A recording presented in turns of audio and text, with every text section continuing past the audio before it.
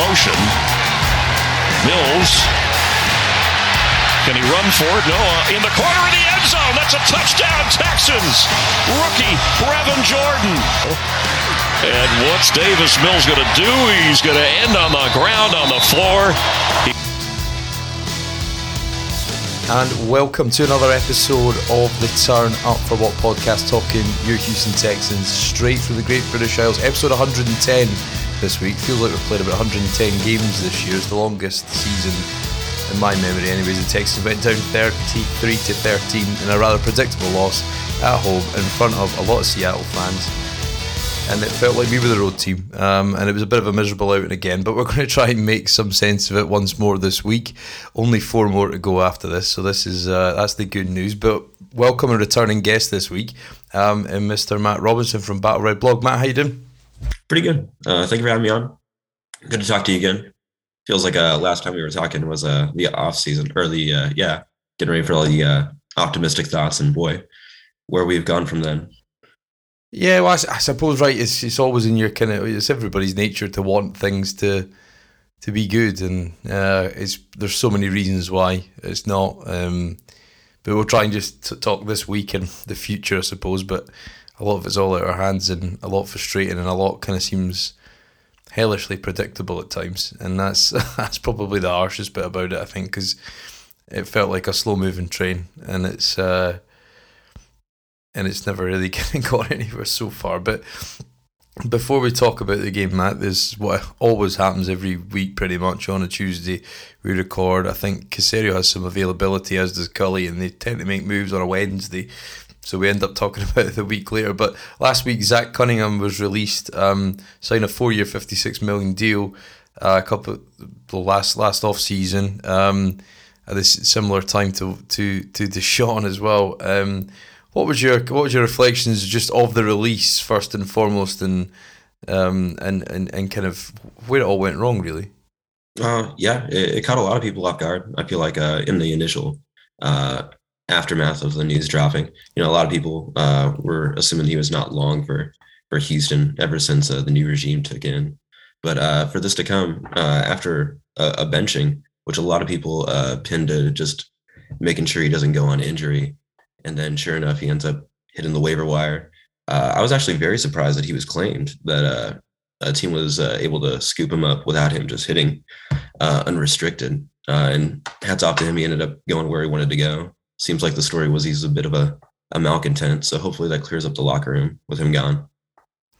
Yeah, I mean, I don't know what necessarily damage he did. I suppose Jonathan Grenard's comments were pretty telling. I think he said something had to happen.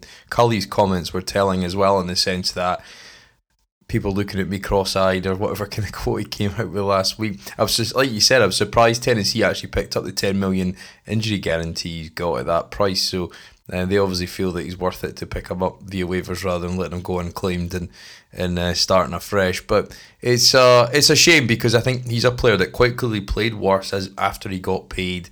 His tape this year was pretty abominable. Last year was terrible, and everybody looked. People look to tackles and stats and try and fill in the blanks themselves, but it doesn't always tell the true story or the correct picture that what we've all witnessed Zach Cunningham in terms of his ability or lack of ability to play as an inside linebacker in a 4-3. And you thought it would suit him, but being at the will, it didn't suit him. Disciplinary reasons. He reportedly, I've seen a number of people say he was asked to be traded in the off season. He basically asked to quit the team. He wasn't happy, didn't want to be here, so it's right to move on. But I think he's another extension, just like Whitney Merciless's was, just like Tunsil's looking as well at the minute, where you restructured and you've had to take a dead cap hit. And I think the dead cap hit's now up some 40 odd million that we're looking at some point. So it's sizable, and it's mismanagement, I think, from my point of view. If you thought if you thought at any point there was a chance that you might not be here longer term, then you can't restructure people, because then you just end up making it worse for yourself. But in terms of his, obviously he promised a lot and he looked good against Benardrick McKinney. What would you sort of pinpoint kind of where he went wrong, and what's he going to have to do to make a career for himself if he wants to hang around this league? hopefully in a new environment, he'll be a little bit more motivated. I feel like that was one of the reasons why Grugier Hill sort of passed him by on the depth chart. From what Lovie Smith was saying, he was a good student after class, staying late, working on things. Ultimately, Zach just seems like he was cut from a different era back in like the early 2010s as like the prototypical run and chase linebacker. I think hopefully in Tennessee they can simplify some of his run fits because that's really where he wasn't able to hold up.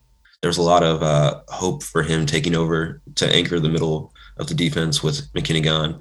Clearly wasn't able to hold up to that. There was optimism that he would be resurgent coming back to weak side. That ultimately didn't happen. I think ultimately, if he's able to play his gaps a little bit better, you can see him have a decent turnaround with Tennessee.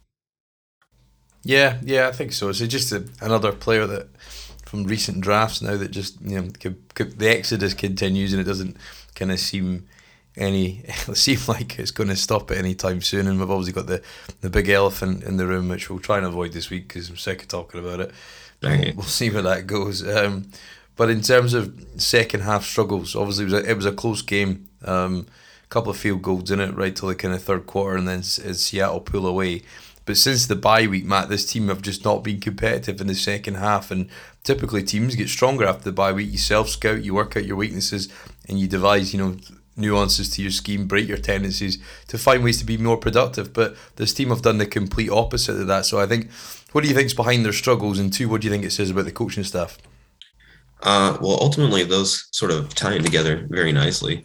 It makes me really question their ability to make adjustments. It makes me question what they're looking at. They have coaches up top in the booth as well as on the sideline. And yet it seems like after our initial few scripted plays go by, it's just everybody's free balling. There was the Tim Kelly comment earlier in the press conference where he pinned offensive struggles on lack of preparation and players being able to adjust to when what they see on the field is different. And I think that's ultimately the biggest thing holding things back.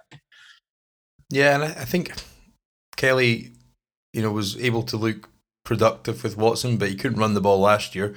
This is 2 years, and I don't see a future for him. We'll come on to the remainder of the coaching staff at the minute, and I think the biggest mitigating factor for if you were a play caller for this team, anyone was calling plays with a headset on a Sunday, is talent, right? And I think you've got potentially 3 guys that I'd maybe keep on that you think definite. I think between Brevin Jordan, who's looking, he's got 3 touchdowns already, which is great because he never played half the season.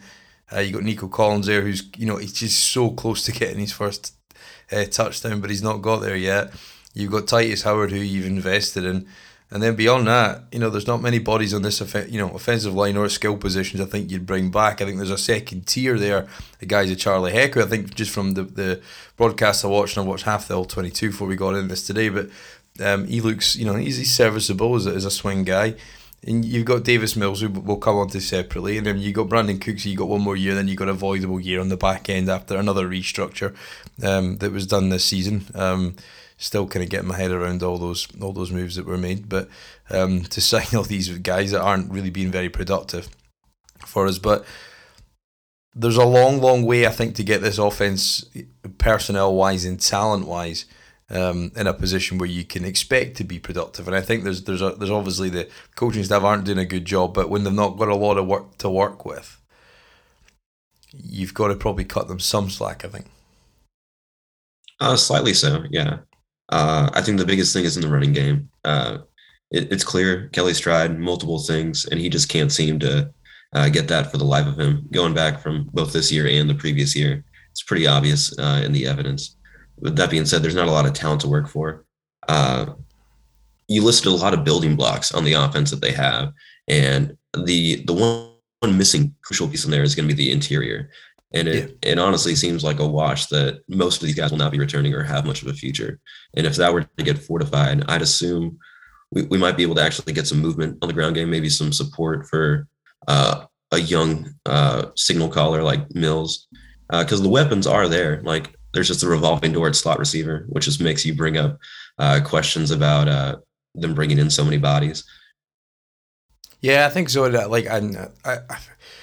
I tweeted a clip earlier where just McRae and Brett, I think, failed to hand off, or McRae and Heck might have been failed to hand off. But I think as well, like, you'll never probably get a good or a true handle on Davis Mills and what he's capable of without a run game and without, continuous pass protection. And look, guys will make plays, guys will beat guys off the edge. There will be breakdowns and protection at times, but when it's just simple stuff, like they both forget, they both think they're handing him off to the other guy, and he runs through and makes a sack or a TFL. Then it's tough to kind of compute how that can't be ironed out, but we are on our however many iterations of this offensive line. But yeah, I think the three guys in the centre that started this week, I don't think, I struggled to see a role for them coming back beyond being depth pieces, and you've got to hope we bring in guys to compete at those spots. And I think, like, a guy like Justin Britt, I know what he is at this stage of his career.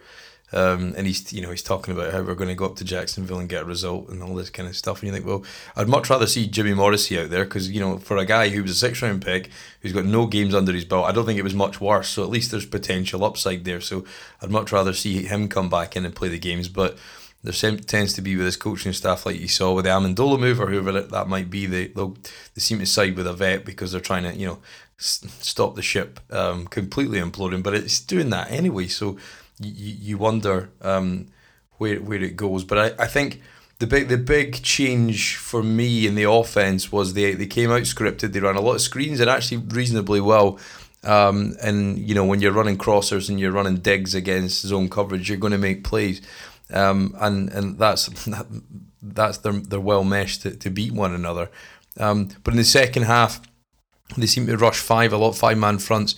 And they kind of went to man coverage, and I think it comes back to that talent point again. But when the Seattle made adjustments at halftime and they went man for man, the Texans struggled, and I think that just goes back to talent, but also the coaching staff that it seemed blatantly obvious at the time what was occurring, and the offense stalled. And since the bye week, we've only scored 10 points in the second half, and that all came with Tennessee with multiple turnovers. So I think the coaching staff have really got to have a look at themselves, and you wonder why. And Kelly and Cully this last week said it's not necessarily the adjustments, just the execution of the adjustments. But again, I think those two things go hand in hand, right?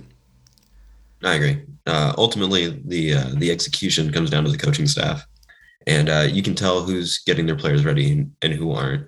And I mean, it just feels like a drawn out preseason this year. It just seems like that it's cookie cutter game plans. They're trying to make everything basic, and players are just struggling to follow along. It's mind-numbing to watch, honestly, at a certain point, because it's week after week. You'll see the same things. You'll see a lack of adjustments, and you have to question whether an attempt is even being made sometimes, which is kind of scary to think at a professional level with guys coaching for their jobs.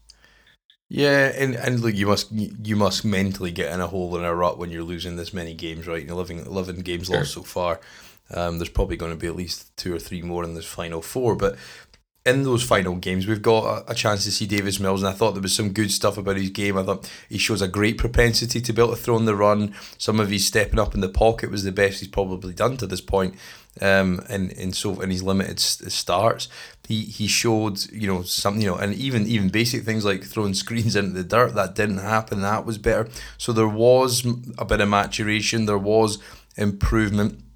There's still a lot of stuff you can see happening at the line that he's still a wide-eyed rookie at times. And he misses checks and he misses balances at the line of scrimmage. But what did you make of his performance? And I know a lot of people are throwing a lot of stats out there. But you've got to see beyond that, I think. But what do you think when you watch the actual tape that performance showed and where he is at right now? Well, yeah. If you look at the stats, he's like the second coming of Mac Jones, it looks like. Yeah. But in terms of what I saw, it was basically he did great at the beginning. He did great at the end during garbage time. And in the middle, you got a hobbled mess. To be fair, though, as critical as I am over like his first start in Carolina, he's come, I don't want to say night and day, but noticeably improved in that regard. But it's pretty obvious in terms of what we have with him. He can operate the offense. He needs a lot of things to go right for him. He can, although I will say the OPI on Brandon Cooks that he had early on, that was a really good demonstration of what he could be in a perfect world. I wish they'd let him throw downfield a lot more. I feel like we could gauge him a little bit better. That seemed to be like what he mainly did in college with like Simi Fehoko. And you have that type of body type in Nico Collins, who I desperately want to see get more involved. He's one of the few bright spots that we have on this offense. Yeah, well, he caught sort of a kind of deep over route in the first drive, I think, to set up the score to Brevin Jordan. He kind of had one in the second half where it was a kind of funny arc. And I think sometimes Mills does have issues thrown to his left hand side, because you saw that the ball, and kind of Nico kind of almost like was caught out by the trajectory of the throw to the left. And he probably could have had a couple more catches. He probably could have had an OPI in the end zone. But then it was one of those ones where the team stall out in the red zone. Brandon Cooks get called short of the line. They can't score. They end up kicking 3, and then in the second half it was either a punt or turnover and downs. There was nothing in between.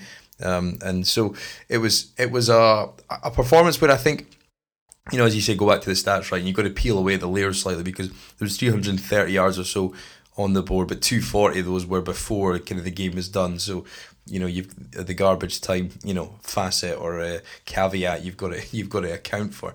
And he completed 33 passes. 8 of those were screens as well. So again, it's easy ways to do it, and I'm all for set up and easy plays for him. But I think there just needs to be more of, as you said, to stretch the field, and because ultimately you will create more space for the run game if people do have a legitimate concern inside. And I think you got a guy like Chris Conley, who's not really featured that much, but he can go a bit. Nico can get it deep as well. So yeah, I think that's one thing. Throwing down the sidelines, there was a couple of clips I put out when we first drafted him, and they were the flashes that you felt, right, okay, I can see what people can see. But there seems to be a hesitancy to do that, whether he's going to get blown up with a hit or what have you. But it feels like they got the game plan more accurate. I think there was a higher volume of passes for him to get these reps he needs. But you just want to see them just let it loose the last couple of games, because it doesn't matter, right? It doesn't matter. And I don't, what do you think on that? Just let him run free for the last couple of weeks and see where we end up.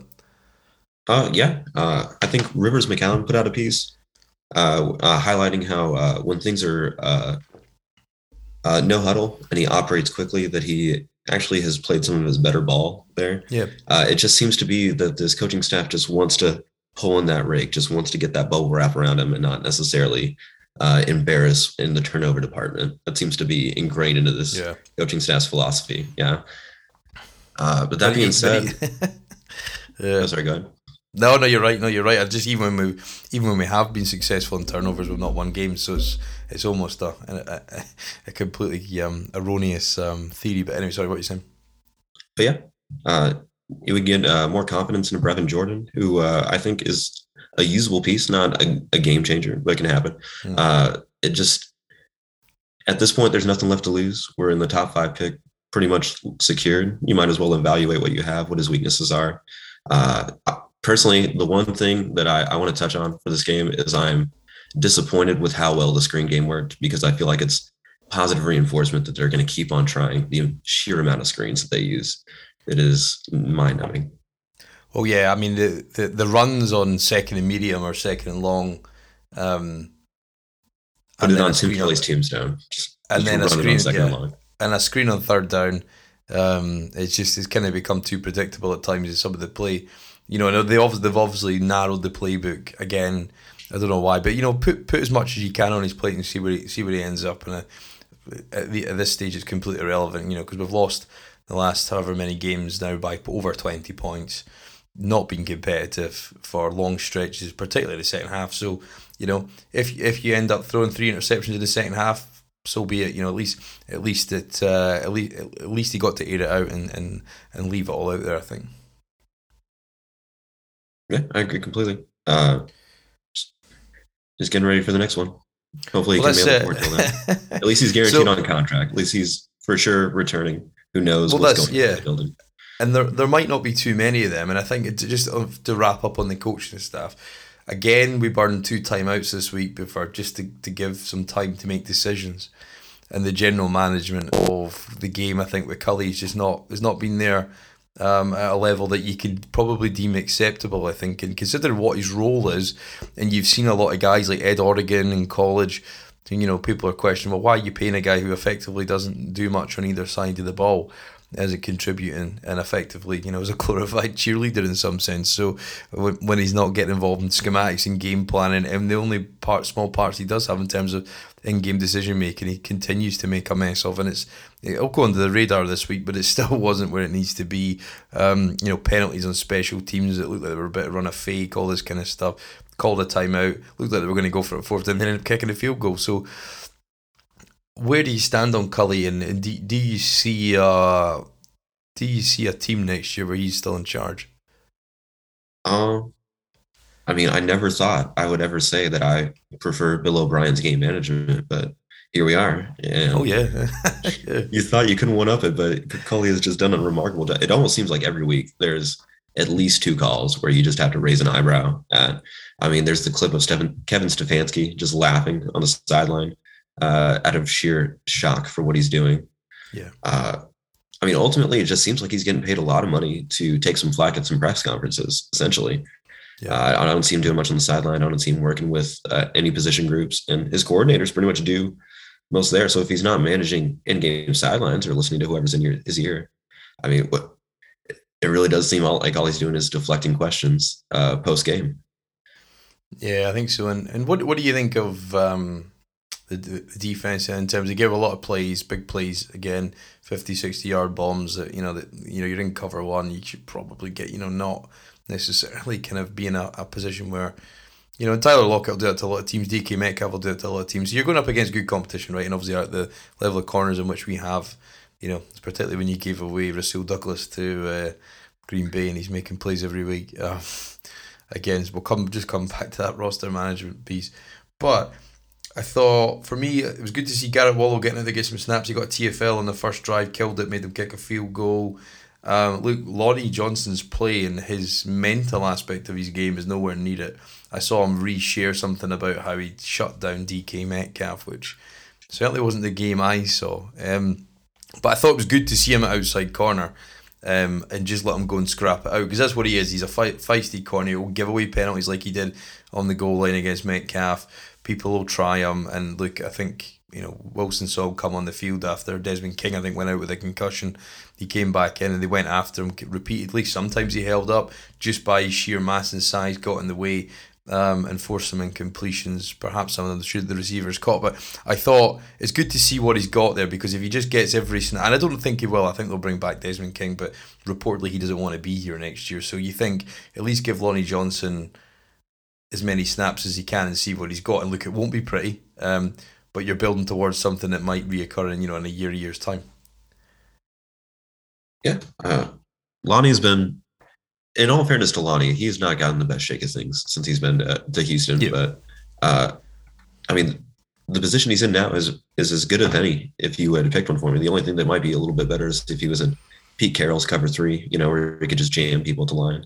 But I mean, that's always when he's at his best. You look at the one successful game he had against the injured Chiefs a couple of years back when he was on Kelsey for the first time, and that's really where he started to show his mettle.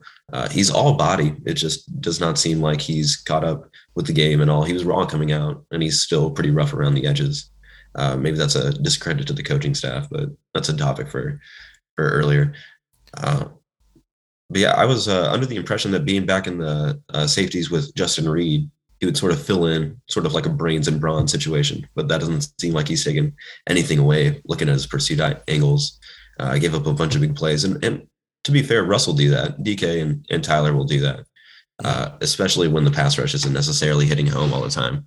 But I think it's time to move on from Lonnie. It's another Bill O'Brien era malcontent that went from contending to rebuilding. And yeah, I mean, it's better than running out Terrence Mitchell, who has been roasted alive this season so far, and see if you potentially have a depth corner if he signs somewhere. Yeah, but I think he's on a 2-year deal, Terrence. So there's a good chance they might bring him back just for depth, and he'll compete for a spot next year. But he's a guy that could be your 5th, 6th corner on your team, but you just don't want to start every down. Yeah, and you don't want Desmond King to be playing outside particularly either. So it would have been good to try out some other guys, but it looks like we're probably going to ride it out with them all. I thought the pass rush didn't really get home again this week, and again, it's partly just to do with the elusiveness of Russell Wilson and a bit of quality up front.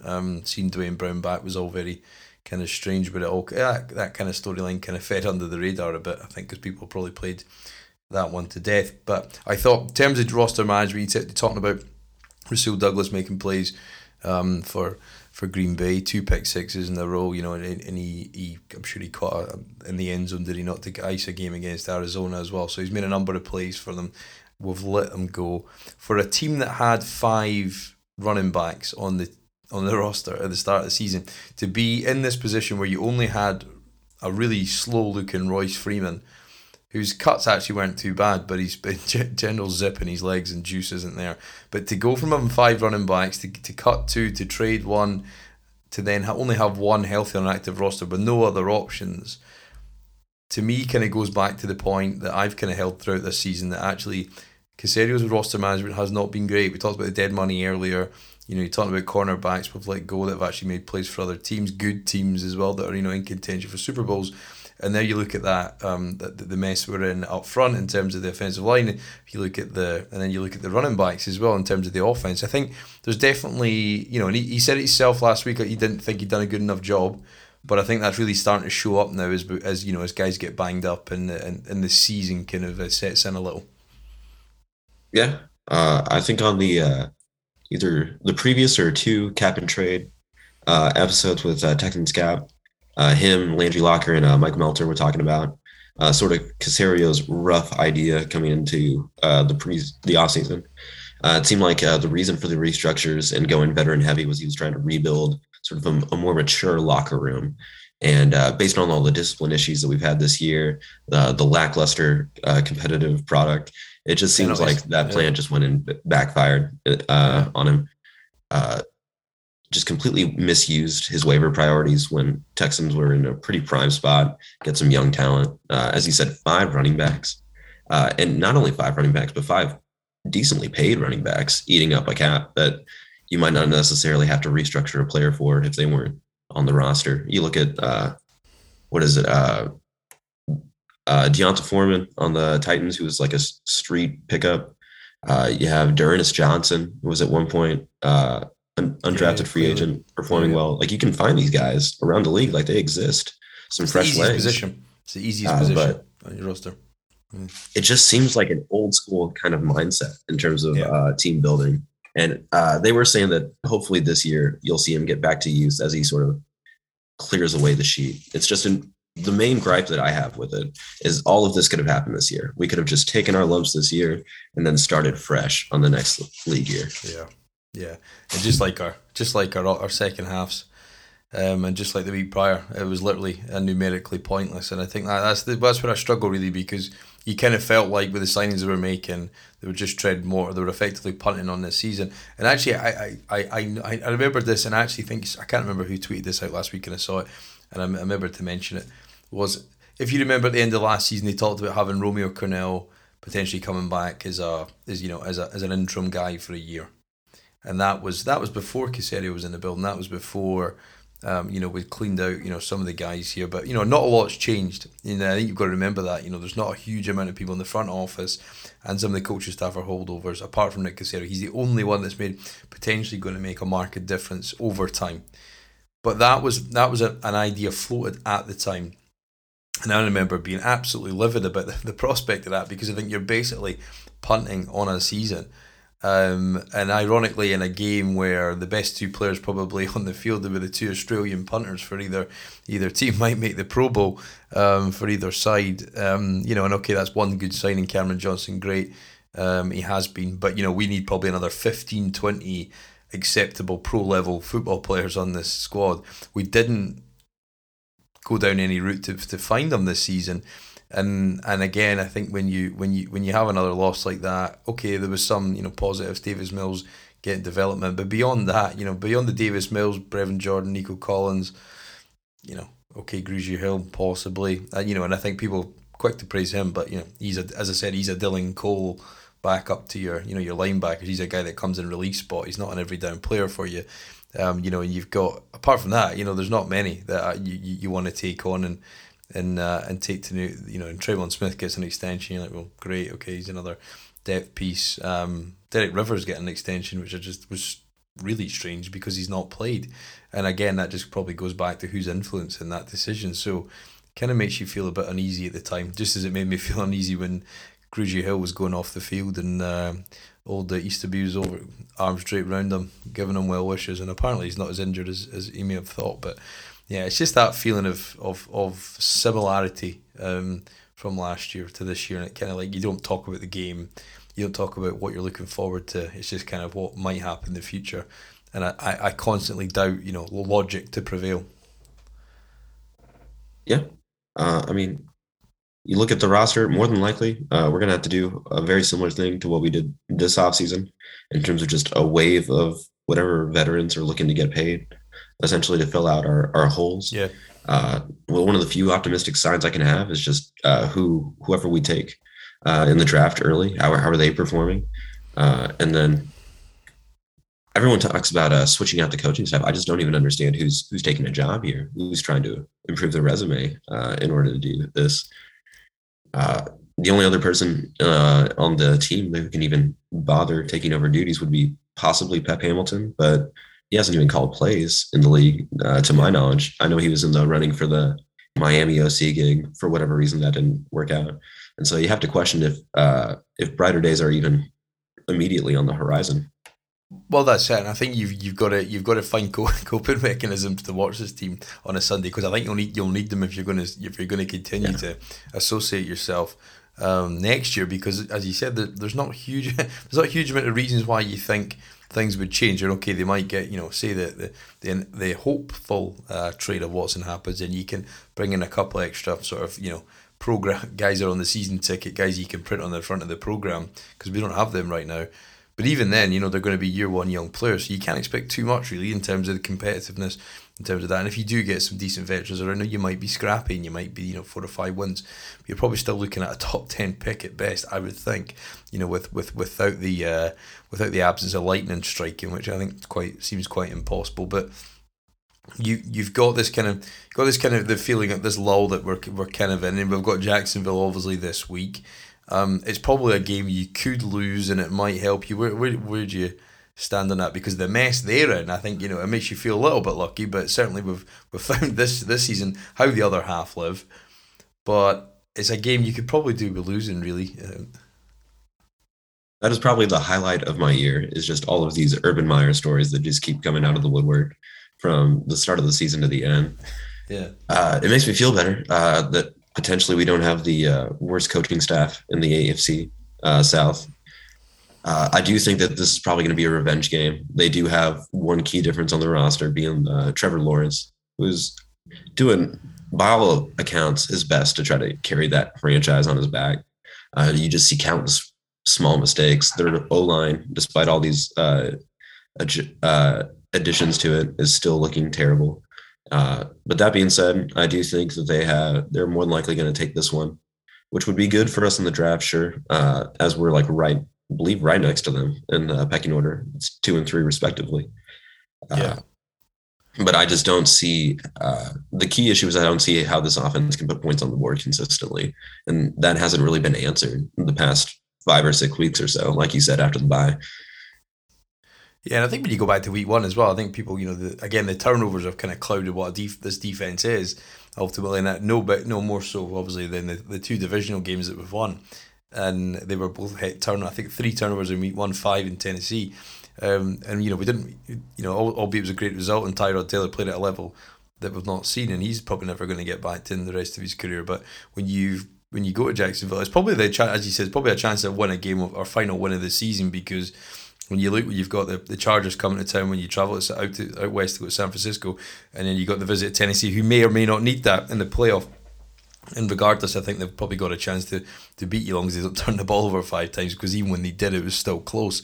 So yeah, it's probably very Texans to win and then maybe relegate themselves to 3rd or 4th in the draft. But I think sometimes that doesn't necessarily always mean a bad thing, because how often is 1 or 2 necessarily the best player. But I think we're in a position where if you think in terms of just genuine talent, we're behind Jacksonville, we're behind Detroit, we're behind probably the whole league in terms of just accumulating talent. So if it is 3rd or 4th, I kind of find myself not getting too worked up about it, because ultimately we just need as many good players that can actually perform at an adequate level in the pros, and we just simply don't have that right now. So I'm kind of not too fussed. Yeah. One of my few silver linings is that it's a little bit easier to trade that pick away for somebody looking for a quarterback to trade up. Yeah. It's a little bit lower on the pecking board. Price will come down a little bit. And also in the draft where everyone is still kind of scattered on finding these blue chip prospects, getting something in the middle is pretty good, decent value compared to getting like a number one pick and having it flop in your face, so to speak. Well, that's it, and I think that's a really good point, Matt, because you've got that dynamic in the background where obviously we've still got this hopeful trade of what Deshaun, if the legal timeline aligns, whether that will or not, I don't think, who knows. But yeah, any other move he makes, he can't be seen to be taking subpar value, because ultimately then that the Jackals will be at the door a little bit in terms of their stance and negotiating whether. But if you are in third or fourth, you've actually got a better chance to get a solid return. Whereas if you're trading the number one and number two, then you've got to have this sort of gross premium that's a blockbuster trade to make it worthwhile to justify it to your owner. Not our owner, because he doesn't really give a shit. But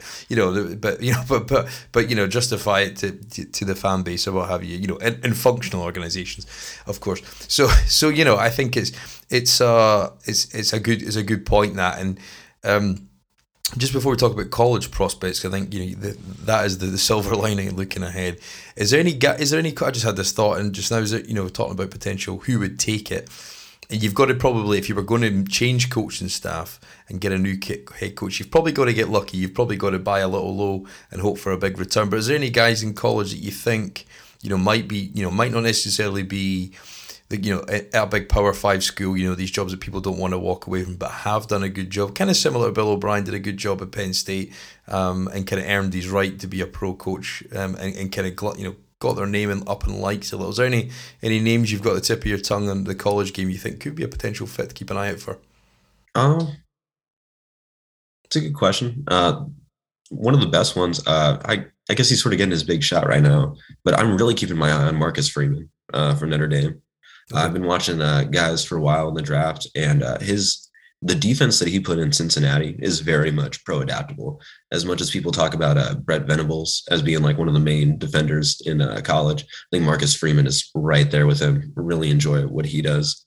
Aside from that, Lane Kiffin, I think, if he can expand a little bit, there's definitely a chance there. I'm not so much on the Lincoln Riley hype train as everyone else did. I think he could easily get a job in the NFL. I just don't see his offense necessarily translating that well over there. But if I had to choose like the next young defensive mind that makes a shot, it'd be Marcus Freeman.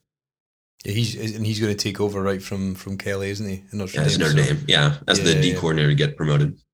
Yeah, so he's going to take the head coach role. So I suppose he's probably not going to walk away from that for a time. But I suppose the guys like Matt Campbell, the guy is it Franklin at Penn State, these are all the kind of names that are kind of pushed out there, and it's all kind of agent narrative, right? The stuff we see. So who knows if they will make a change. But I thought it was interesting last week when Caserio didn't commit to David Culley next year. He said, I'm not going to be drawn on comments about next season. So I don't know if he feels like he has to make a change. He's probably given David Culley a shorthand. He'll probably, he'll walk away with a nice retirement check. But I think if you're going to get away from a situation like you had on Sunday, and like you've had a number of games where there's been empty seats, and then the travelling support then come and show up in a decent side, particularly Seahawks, one of those kind of franchises that have had success, so they've got a truly national fan base. You end up having bigger cheers for them making plays, and you do your own. And look, I don't think I've talked about this in depth last week, right? But I don't think the organisation necessarily, apart from Nick Caserio, knows and or cares about that. But I think he's probably the only guy to actually take a logical inference from a situation like that and see change may well be required. I've got a horrible feeling nothing will roll out a similar iteration like how we evolved from 20 to 2021.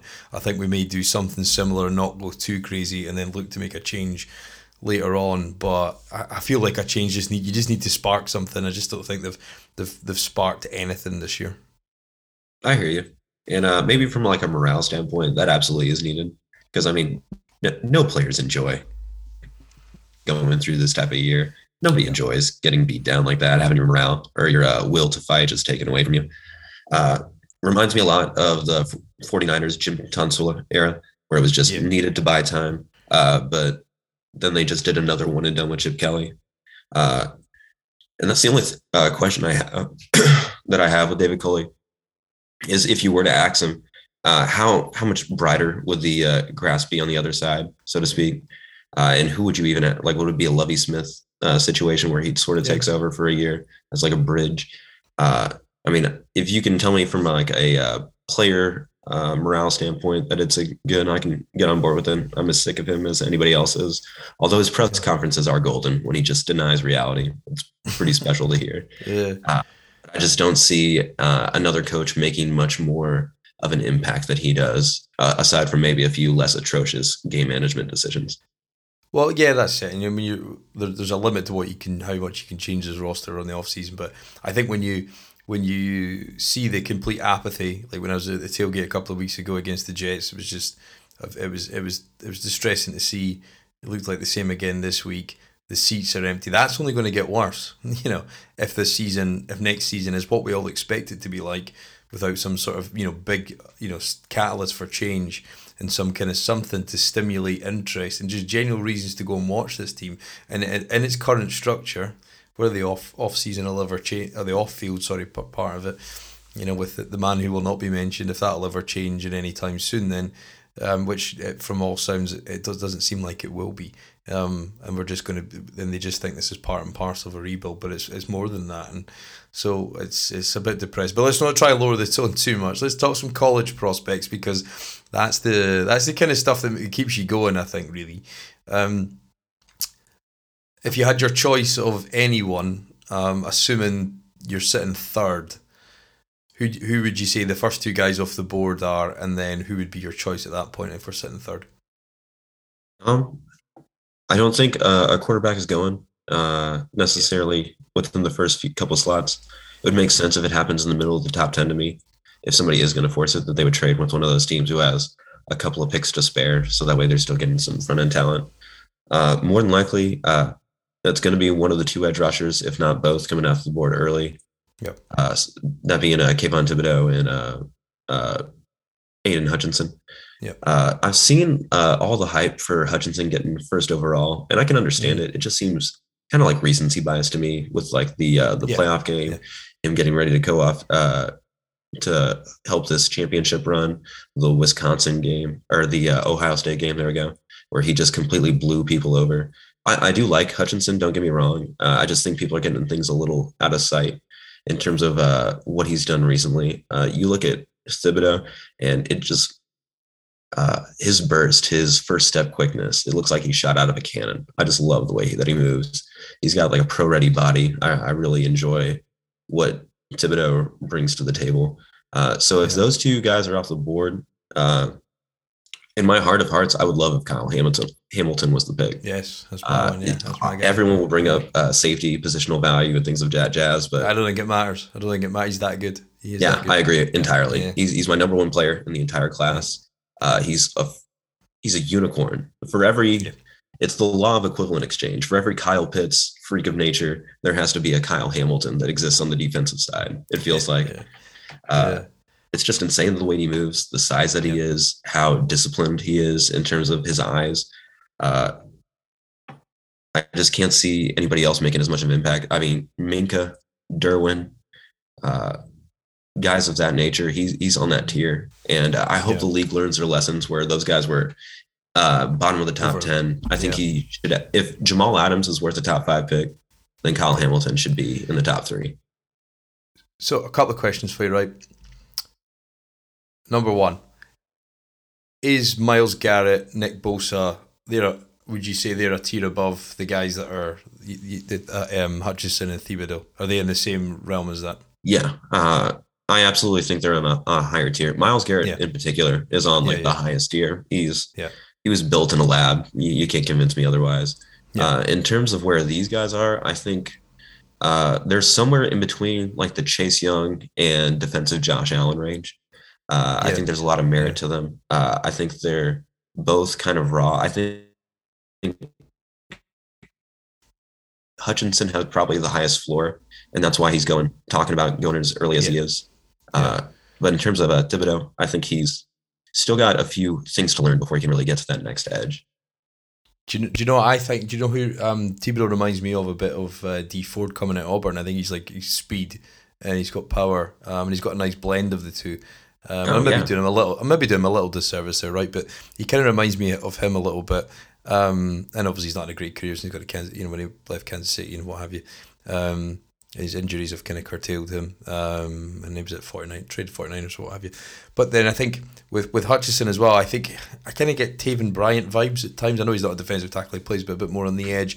But there's just something about him how he looks a lot younger when he takes his helmet off, right? So therefore, I don't think he's matured physically. Therefore, that may suggest that he's got a higher upside. I'm perhaps overthinking it a little bit, but when I see him not be able to bend the edge in the way that you expect the guys to take them that high, I'm almost kind of, the more I think about it, the more I've watched them this year, I kind of feel like, well, actually, I don't mind if we just drop down, because if you're saying that they're not in that top tier, then the value is the value of that pick, regardless of the draft class. You don't control that, so therefore you want to trade out. But as you said, a guy like Kyle Hamilton, or even perhaps Evan Neal, are they the best position or best player at that position? It might not be rated as highly, but if you can impact the play on more downs than you can an edge rusher, well, a win rate of 20% makes you an all-pro, then I'm kind of okay with maybe dropping down to one of those two guys. Yeah. I don't think you should overpay for something that's not going to end up working out in the long haul. Yeah. This draft is loaded in edges. You can probably find one near the top of the second that you like that probably should have gotten in the first. Honestly, let's say it's some medicals drop him or for whatever reason. I think what ultimately they need to do is they just need to find starters. They need to find starters that can overcome bad coaching and just fill in as many gaps as possible. On the bright side, it all helps. Any position at this point, honestly, is going to be helpful to the team. Even if it is a tackle, just to bump out Charlie Hagg. I think anybody can be useful right now. Yeah, no, definitely. And I think if you do take a tackle, then I suppose Tunsil's days are over, and you might not get a great return for that. But I think in terms of the contract value, in terms of you're going to have, you will have to either the team that trades for him are going to have to renegotiate, or Texans are going to have to do that at least at the end of next year at the latest. When you see that startling value, and you think, well, what's the point of huffing a Ferrari in a house where where an apartment you don't have a garage or something like that, and I think it's just like, doesn't really make too much sense right now. So I think there's a lot to be had in terms of those sort of top four guys that we've talked about. Is there any guys that you think might sneak in there and teams might want to trade up for and we can get out of there, or is there any guys that you've got a good feeling about? I think due to the nature of the offensive tackle class, you might see some guys trade up in order to snag like a secure thing. The Carolina Panthers, I think, are near the bottom of the top 10. They might want to sneak up and make sure that they can grab one of the three big names. You have Evan Neal, Ikem Ekwonu, and then Charles Cross is building up a lot of steam. They could really use him. Pure pass protector. Reminds me of kind of like a higher profile Andre Dillard coming out of Washington State. Yeah. With also Mike Leach. If there's one thing he knows, it's pass protecting left tackles. Yeah, no, definitely. If you watch his tape against Alabama, it's there to see that he's a first round pick. It just depends how high people want to take him and how the positional needs. And it's a tough one, right? Because we could go any position and you could be happy with it. And I think that's why that kind of demotes that kind of safety question. But I think as you said, when there's a rarity like that, Kyle Hamilton, I just can't see past him. One question I did have actually, Kyle Hamilton, before we go back to the rest of the prospect. One question I've got is, people don't throw at him a lot, and and if a team was just to go, right, let's see what this Rook's got, and target him 5-6 times in the first quarter, do you think he's got enough to overcome that? Yeah, I mean, he's going to get beat. Every rookie is going to get beat as they're adjusting, But you can't teach his speed. His recovery speed is insane. There's the one play where I believe it was week 2 or 3 where he has enough time to wait for the ball as he's coming across the hash. And that's just stupid. Like, you don't see that. Even with, the speedy safeties, that's like Jesse Bates, Justin Simmons type of stuff. And yet he has the same body as a Jeremy Chin. I think there's a lot of ways you can get him involved early, even if you're just limiting his plate and then slowly expanding it as the season goes along. Yeah. And beyond the offensive tackle guys, is there any other spots that the guy that I like, we talked about with Texans thoughts, was George Karlaftis. I think probably a bit early to take him in the top 5 maybe, but he's got a guy. He's probably a guy that's got potentially the highest ceiling in the draft, and he's good tape's good. He's bad tape, particularly Michigan State, was he kind of got taken out of the game. But there's games against Wisconsin, there's games against Iowa where he just wrecks the shop. So what's where are you on George Karlaftis, and have you got any other names before we? Oh man, start wrapping you are up talking my language. George Karlaftis is like my crush for this draft. I love him. For everyone who made a weird Watt brothers comparison for Aiden Hutchinson, I think George Karlaftis is more built for that, honestly. Yeah, he's closer to that. It's insane. He's like 270, and yet he moves like he's an outside linebacker. It's ridiculous. When it's all right, it's amazing. And when it's wrong, you can tell that he needs a lot of work. But if you can put it all together, if you can get him the right coaching, if he improves his hands, he moves in a rare way, and he's also inhumanly strong. It's just, there's a lot to like. I think he is a fringe top 10 player. If Kayvon Thibodeaux wasn't in this class, he would be getting a lot more steam towards the first pick, in my opinion. Yeah, no, I think you're probably right. And is there any other guys that, before we head out here, you wanna touch upon that you've got a beat on? In terms of the offensive line, I really like Zion Johnson from Boston College. In terms of they still want to keep doing this outside zone type of nonsense. He's one of the few guards who I think can hold his own in the interior while also being able to move to be able to get these blocks that they want to execute. He's got another teammate from Boston College, and Alec Lindstrom, who's going to the Shrine Bowl, I believe. He's probably going to be like a late day 2, early day 3. If you can get both of those together. He's the brother of the guy from Atlanta, right? Yeah, from Chris Lindstrom. Yeah. And all their family goes to Boston College. It's insane. He's not a physical marvel, but he's pretty technically sound. And in terms of like a cheap center that you could get to build out the interior, I think they have great chemistry. I think they would be a nice complement in terms of fixing our problems. And in terms of the cornerbacks, because it's one thing we've probably never had as a start, is probably your top 3 player is cornerback. I know Stingley's been injured. You've got it's probably then pick your poison after that. But there's questions about his health, which there's the adage, hurt guys stay hurt. Would you take Stingley with the 3rd if he was there, or where'd you sit on that one? It's really tough. You really have to trust your medical evaluations in order to put that kind of investment in a guy. We were just talking about Kevin Johnson and how his body just did not seem like it was built for the big leagues for the amount of punishment that he was taking. Yeah. So he can have all the talent in the world. And we were even talking on the last time I was here about how much we wanted him. And I do to a certain degree. I just worry if that's maybe a high investment for him as opposed to maybe a guy like Andrew Booth, who will be later in the top 10 to top 15 range, who has a lot of physical gifts that rival Stingley's, in my opinion. And in terms of the quarterbacks, just to round this one off, Matt, is you Corral or Pickett? Who would you say is the first guy off the board? It seems to be Corral, but I'll tell you, when I watched him against Auburn, it was, and I've watched a couple other games, and I've seen some breakdowns of him as well. I think it's all he's very good at slants, quick crossers, digs, quick outs. Well, maybe lost less of the quick outs, but thrown to the boundary, I think, is the issue. And if you think of the big criticism between all the guys who've come into the league, and that is the issue they struggle with, is thrown to the boundary outside the numbers, because it's a different game in college just by the position of the hashes as well. So for me, I think he's just really limited, and I wouldn't want the Texans to take him this year unless we had multiple picks and then you get him later. I think Kenny Pickett's a kind of guy that interests me. I think he's one of these guys, he's a high floor. That fake slide that he did in the bowl weekend there was pretty good. So you can tell he's a guy that works his game, and he's a guy just like Corral. They're both competitors. They're maybe sort of backups, but how would you sort of compare them to Davis Mills coming out as the kind of sort of universal top 2 guys? When you look at the quarterbacks this year, it's pretty understandable about why people thought that Davis Mills would be in a relatively early discussion this year. A lot of what he's shown is pretty similar. Everybody has good moments, and they all have their flaws that they can learn from. I personally, Corral scares me. He seems kind of like, for lack of a better term, the Jimmy Garoppolo of this class. When Lane is taking care of him, when Lane tells him what his offense is, what his reads are, he does really good. He was able to cut down the turnovers this year. But it seems kind of like a almost like a Mitchell Trubisky-esque one-year wonder type of performance that we're seeing. And I just don't know if he can make plays out of structure on his own. Yeah. For Kenny Pickett, I love his moxie. I love the way he moves around. I just see overall limits in his body in terms of how he's going to adjust to the pros.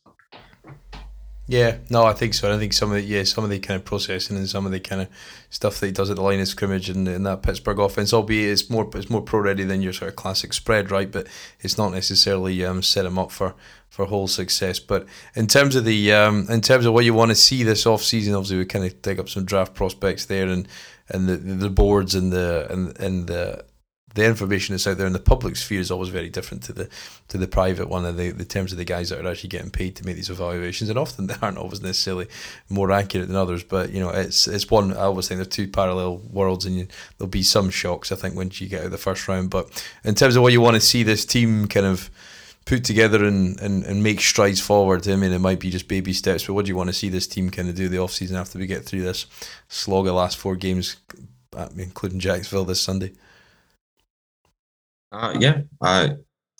Personally, I don't want us to force a quarterback pick this year.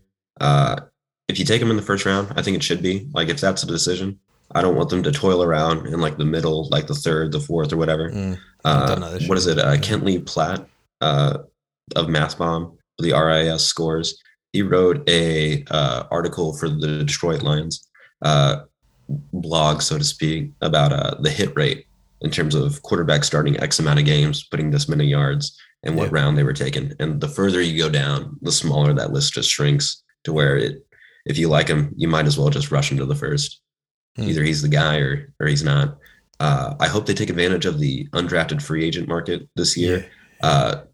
Big storyline that I was following last offseason was just with the COVID super senior rule, where we saw a very limited draft class last year, which is probably why Nick Caserio sort of bundled up his picks, sort of tried to look for guys that he had hard information on, that he had good sources on, and not necessarily drafting a bunch of unknown commodities in bulk. I imagine this year is when the pendulum starts to swing the other way. And I think he's going to be kind of aggressive it's almost double the size in terms of the priority free agent list that's going to be available this year. And hopefully some gems can be found. Yeah, I think so, because you're right. It's funny because it's when you've been in Houston the last couple of weeks ago, it's like, COVID was a thing of the past. Kind of right now, it's kind of changing a bit here across Europe and whatnot. So it's kind of strange. But yeah, the college scene has a bit of normality in terms of just the structures they put around it. So it's a bit more of a level playing field, I think, this year in the draft. And yeah, hopefully that opens up a youth movement. It's badly needed. And no more so that running back, and I would draft 3 running backs this year if you've got enough picks, just to get some young guys on this roster. And hopefully we see Scottie Phillips in the last couple of weeks. He's apparently not going to play this week, but he might get 3 games before the end of the season just to see what he's got, if he's worth keeping around next year, rather than this sort of aging group of players that has put a bit of a sorry season. But you got any coping mechanisms for a Sunday? Have you moved off beer to liquor, or how do you manage it this Sunday? Or how are you going to manage the last 4 games before it kind of feels like you get a bit of respite? No, I just enjoying the trench play. That's one of the few things I have to look forward to. Howard settling in. This is sort of like his very important evaluation period for picking up the 5th-year option. So that's something to look out for. And also, Jonathan Grenard has been my saving grace for this defense this year. That almost interception that he had was ridiculous. He wasn't too Charlie Heck holding his own. Yeah, Grenard was not too happy with me last week after I sent out a clip. I got some messages from him, so he's still trying to make peace there with him. But we'll see if we can maybe get him on in the off season or something like that to talk through it. But yeah, he didn't like the fact I'd put a clip out and said that he'd over pursued and left the running lane. But there you go. So, but yeah, these guys, the young guys, this young generation of guys are searching their name on social media to see what's out there. So yeah, if you're going to do it, got to take it. So we'll see.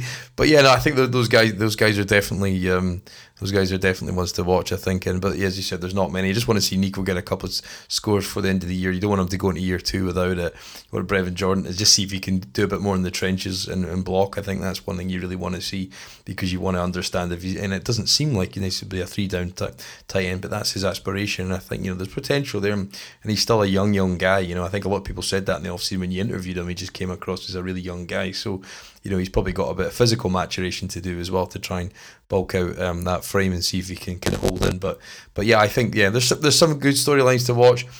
You never know. Trevor Lawrence might just kick into gear this weekend and maybe into second spot. But yeah, I think third or fourth might be a sweet spot. Often is in the draft. So at least we've got that to look forward to, because that's been robbed of us the last few years.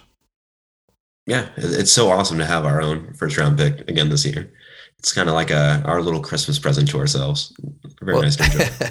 Well, that's it. I mean, April comes around pretty quickly, and you've obviously got free agency as well, which will be a tough period for this team unless they make changes in the front office and the coaching staff if players want to come here. So the draft may be the next, logical kind of or feasible avenue that we start to bring in some talent. It's going to make this team a little bit easier to watch next year. But Matt, thank you very much for your time, mate. Trying to make some sense of it all for the good people listening. If you're watching on YouTube, give us a like, subscribe, leave a comment, give us some feedback. If there's anything you wanted to hear us talk about, it's hard to put this agenda together every week, but and the way this team is. But if there's anything you'd like to hear about, reach out. I've had a good couple of suggestions the last couple of weeks. Not been many articles at podcasttexans.com in my malaise for this team, but I'll probably try and, if you've not checked out, there's some permanent pieces there that continue to be unchanged as this team is unchanged until we get to this offseason. But thanks again for listening, and we'll catch you again after the Jags next week.